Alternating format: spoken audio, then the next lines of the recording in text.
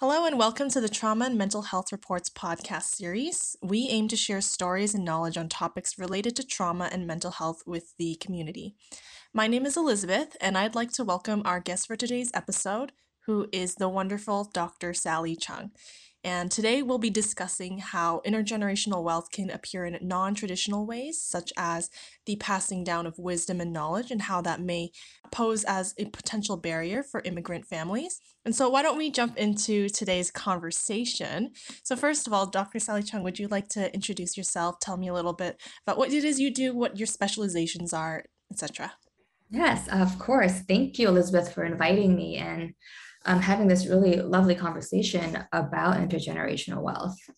I'm Sally Chung. I'm a board certified clinical psychologist in the United States. I work in Washington State, just outside of the Seattle area in a suburb, Bellevue. I own a private practice, so I see mostly adult patients, adult couples. Most of my folks are people of color, mostly Asian American or Asian. I do couples therapy, individual therapy. I also do psychological testing for issues such as ADHD or learning disabilities, things like that. That's wonderful. So it sounds like you would have a lot to say about this topic at hand because, the majority of your clientele are people of color and Asian American. So I just want to dive into first, when it comes to, the barriers that immigrant families face. What types of barriers do they face, and what does it mean, and why does that matter? I think immigrant families can come up against a number of obstacles post-immigration. Things like language barriers. If they don't come knowing the language of this new country, then they have to manage that or ensure that their children learn enough of that language to navigate the new place they live in. Financial barriers.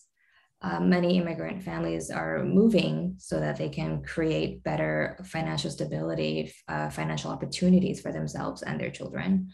Cultural, social, occupational barriers. We know that oftentimes education doesn't always transfer over. So you might be someone with a college degree or be middle class or above in your native country, but moving to a country like the US, that education may not transfer over, and you might not be able to get a job in that same field at that same level, at least right away, without having to return back to school or do post-grad work to affirm your credential and your expertise. So it sounds like even to start with, there's a lot of stress with the process of that. And, when it comes to sort of getting accustomed to a new country, I think it would be in everyone's best interest to try and find a way to reduce that stress and help people, acclimate to the new environment. And so I saw that you did an Instagram post about intergenerational wealth as knowledge and wisdom instead. And I thought that was really cool and meaningful because I never thought about it that way, but it made so much sense. And so I'm just wondering, how would you define intergenerational wealth in a more traditional sense, and what does it mean to sort of lack the more, I suppose, deeper understanding of it as just understanding of the world and how that can be a barrier to succeeding? I think the idea of intergenerational wealth is pretty complex.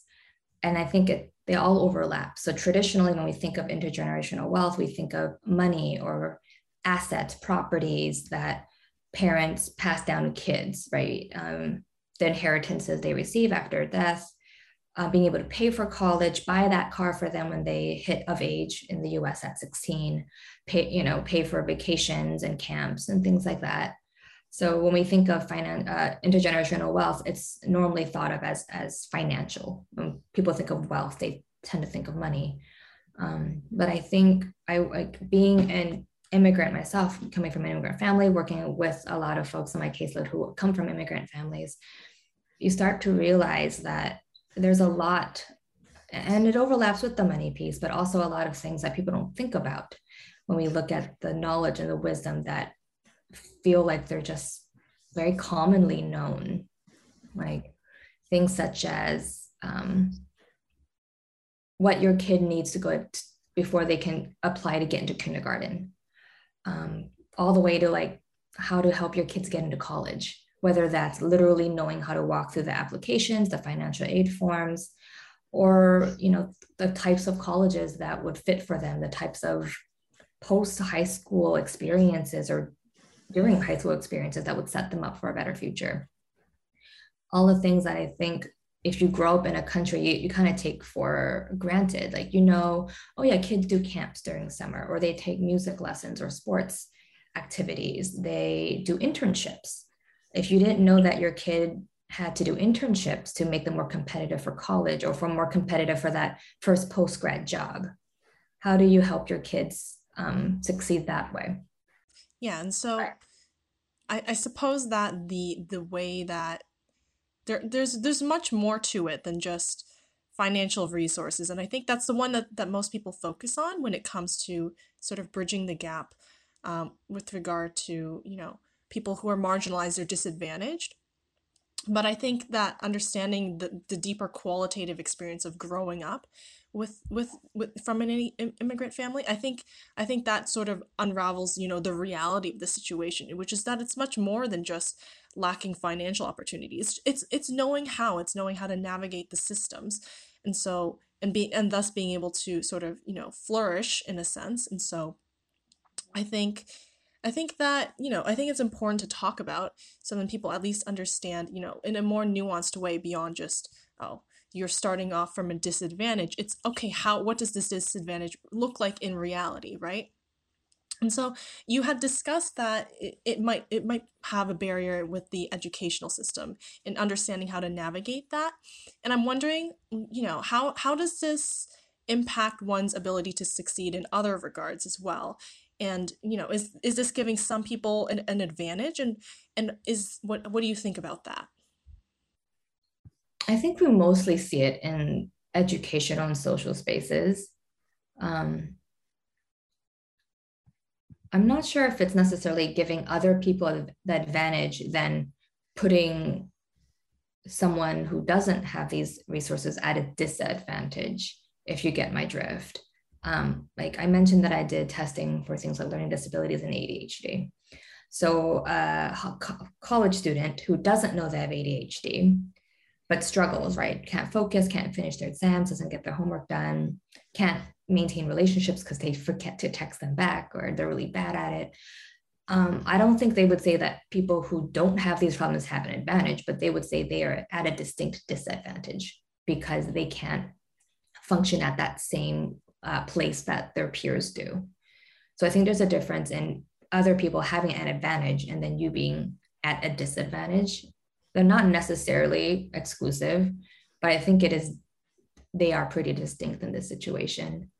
Not knowing some of these things can make it harder for your child to access things. If your child is having learning problems and you didn't know what to do, right? Maybe you don't know that your child can get tested like through the school district, and maybe you can't afford to get them tested privately. If you knew that that was the kind of testing they needed at all, we know that early prevention is important. So um, if your child was already exhibiting symptoms at a very young age, preschool or daycare, but you couldn't afford for them to go to like a good preschool or a good daycare with like a small, child to staff ratio, then you wouldn't catch those things early enough.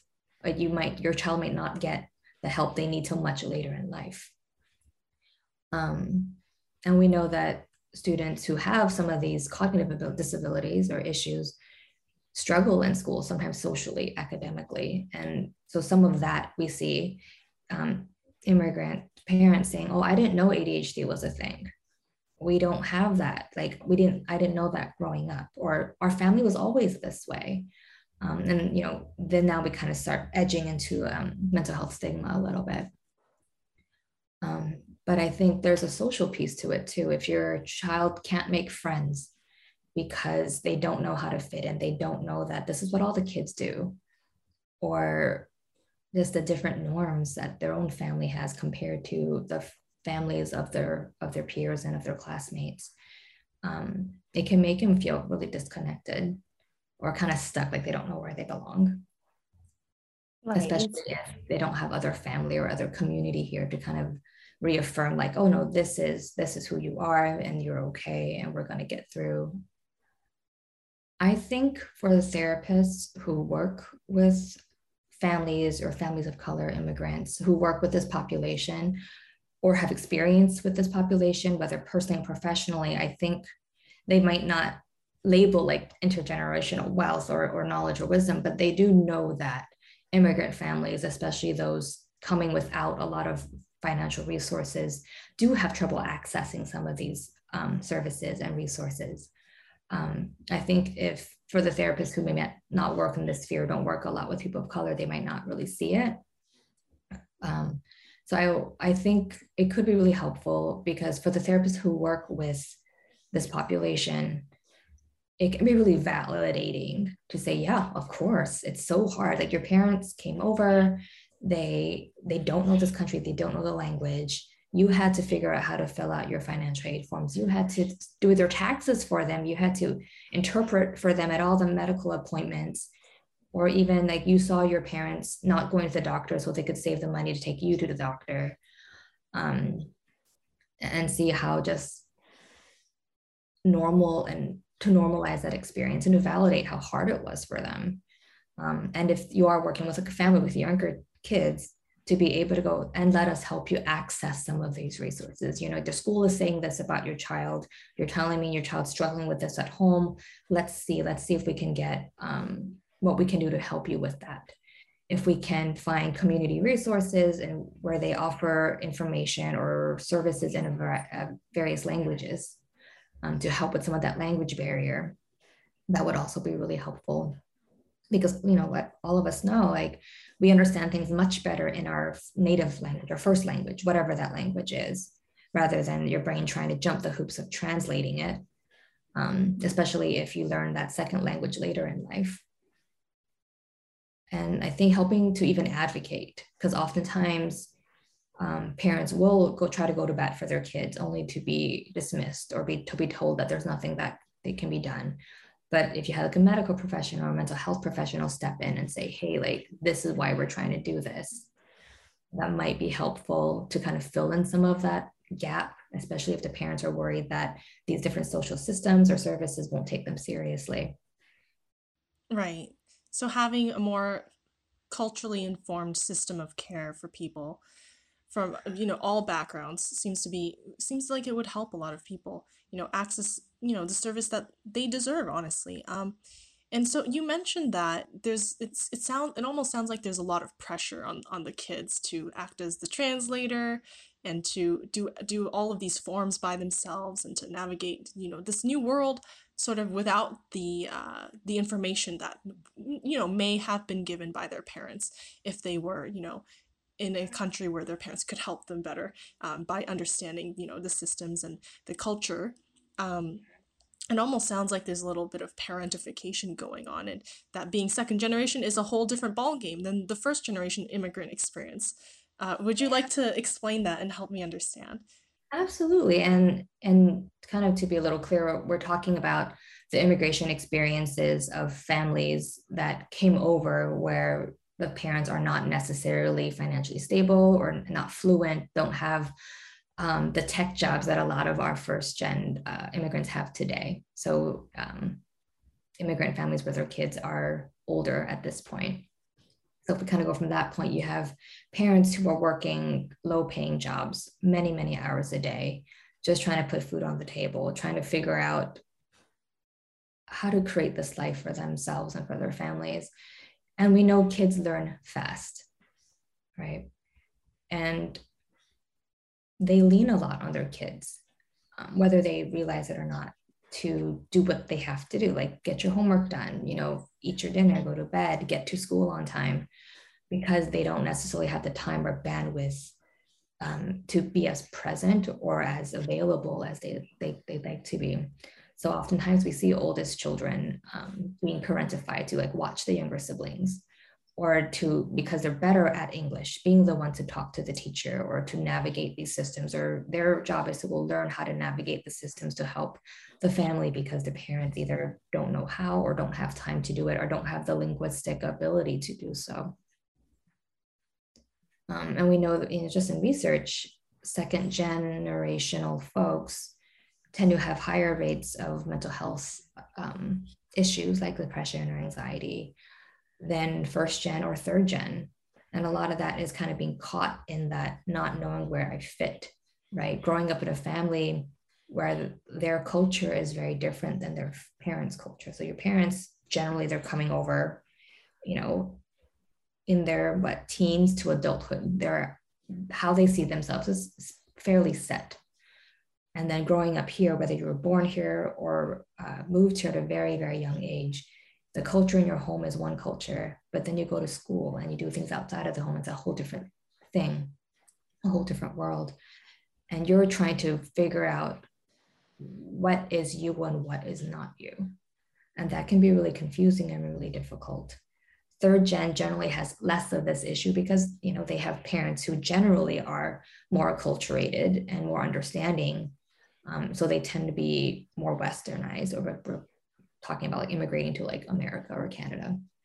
So second gen folks tend to have more struggles in trying to figure out who they are, where they fit, and what feels aligned to who they are identity wise. Right, yeah. It almost sounds like the process of developing one's identity is almost disrupted because you're sort of caught in between two cultures where, at home your parents speak one language and then at school they speak a different language. And it's almost as though you have to choose or find a way to integrate them together. And that sounds like it would be especially difficult, especially since I'd imagine that being second generation, it's you're starting for the first time and trying to integrate those two pieces of culture together, and that's not really something you see modeled in other places, right? And so you don't really have a reliable way to a framework to navigate that, so it's all new for you. And now we are in my wheelhouse because this was my dissertation topic.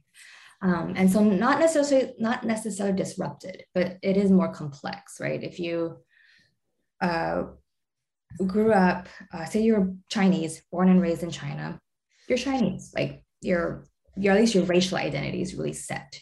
Who you are, how other things impact your cultural identity might be more fluid, but you kind of know racially this is who you are, this is your language, this is your family.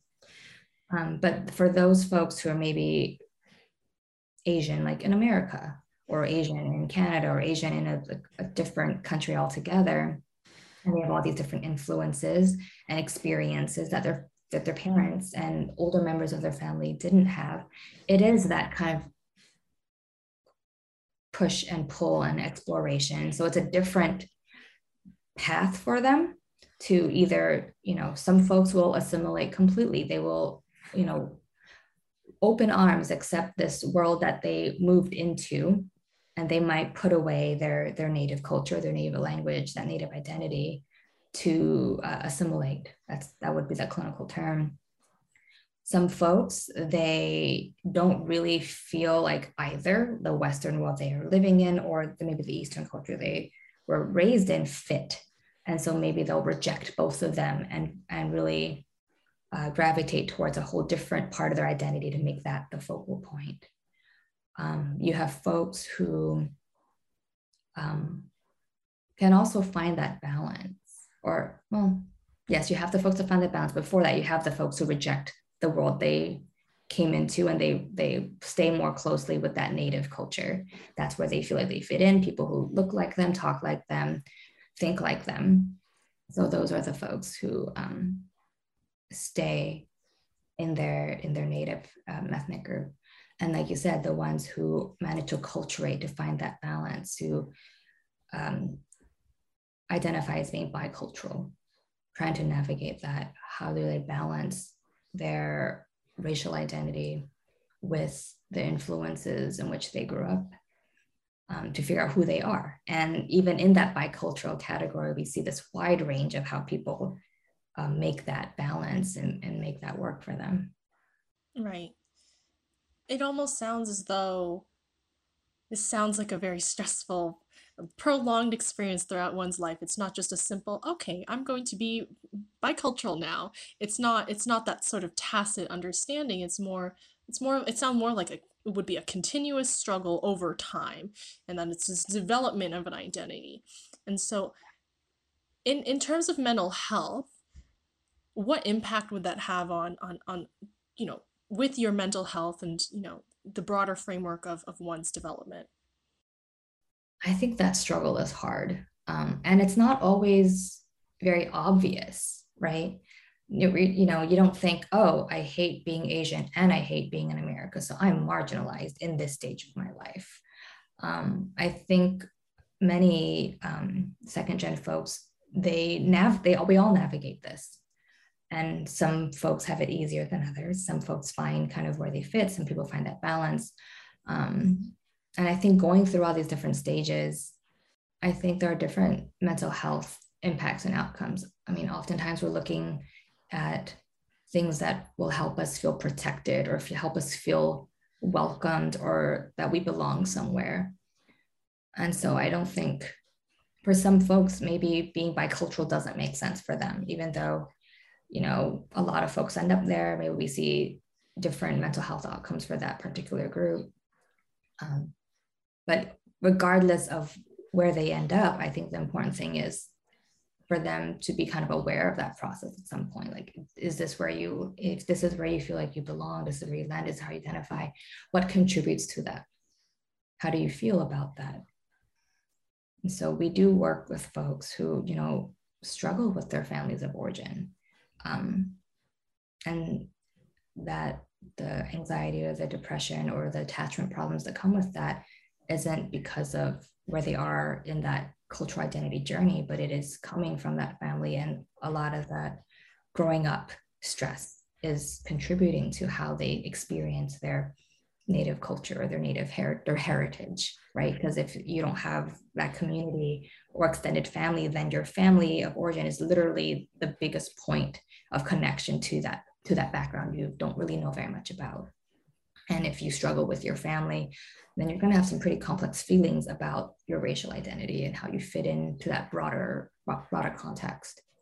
Right. So it's not necessarily the cultural identity struggle is necessarily the origin of all the issues. It's more that it's a sort of concordant, parallel process where it's more about, broader issues about growing up with a family who is not of the same culture as the one that you're growing up in today.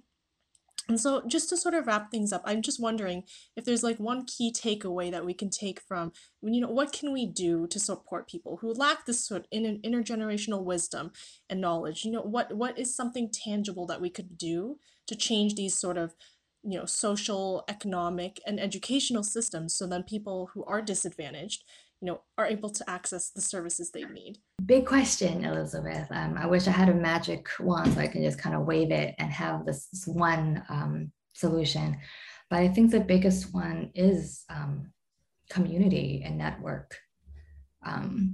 Even if you are lower income or having trouble accessing resources, if you're plugged in to a church or you have family friends or extended family or other people who've maybe been here longer who can help you figure out, oh, this is what you need, this is what your kid's going to need. Or if you need to find a job, let me help you with this resume. Oh, here's some English classes. Oh, the library offers ESL coaching. So to help immigrant families and immigrant children and parents develop trust in these community resources, with friends, with loved ones who can help them access this. Because I think a lot of what's also hard that plays into some of this is immigrant paranoia, that they can't trust the people around them or they're not sure how much they can trust them with their struggles or to get help. So I think being able to help families develop trust with good, trustworthy resources can help them be able to access or find out some of this knowledge or have a place to turn to when they're not sure what to do. Because we don't know what we don't know. So how do we go find that out if we don't even know any of that? But I think communication and community really helps ground people. And so I think being able to have that network, that social network, can be a really positive impact for immigrant families.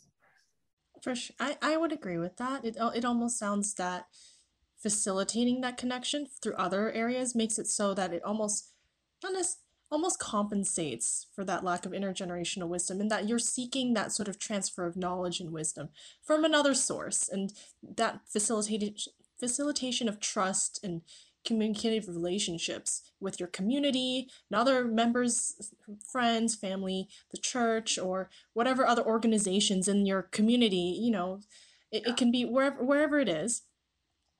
That sounds like it's a great place to start, and it's more reasonable than trying to tackle the system at large and changing all the little bits and pieces. Yeah. And the thing is, like, even having that, the community and places for people to go to learn these things isn't anything that people who live in that country don't do. They all had to learn that from somewhere, right?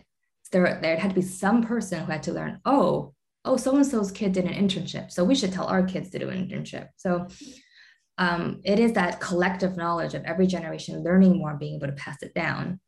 And so we are just trying to plug these families into that system where they can find it out and learn it, so they can pass it down. Well, thank you so much, Dr. Chung. This was amazing. I feel like I've learned so much about this. I'm just really grateful to have this conversation with you. So, you've reached the end of this episode with the Trauma and Mental Health Report podcast. Thanks for joining us. Connect with us at trauma.org.yorku.ca. You can also find us on Facebook, Twitter, Instagram, or LinkedIn. Don't forget to subscribe to our podcast and newsletter to see our latest content. See you in the next episode.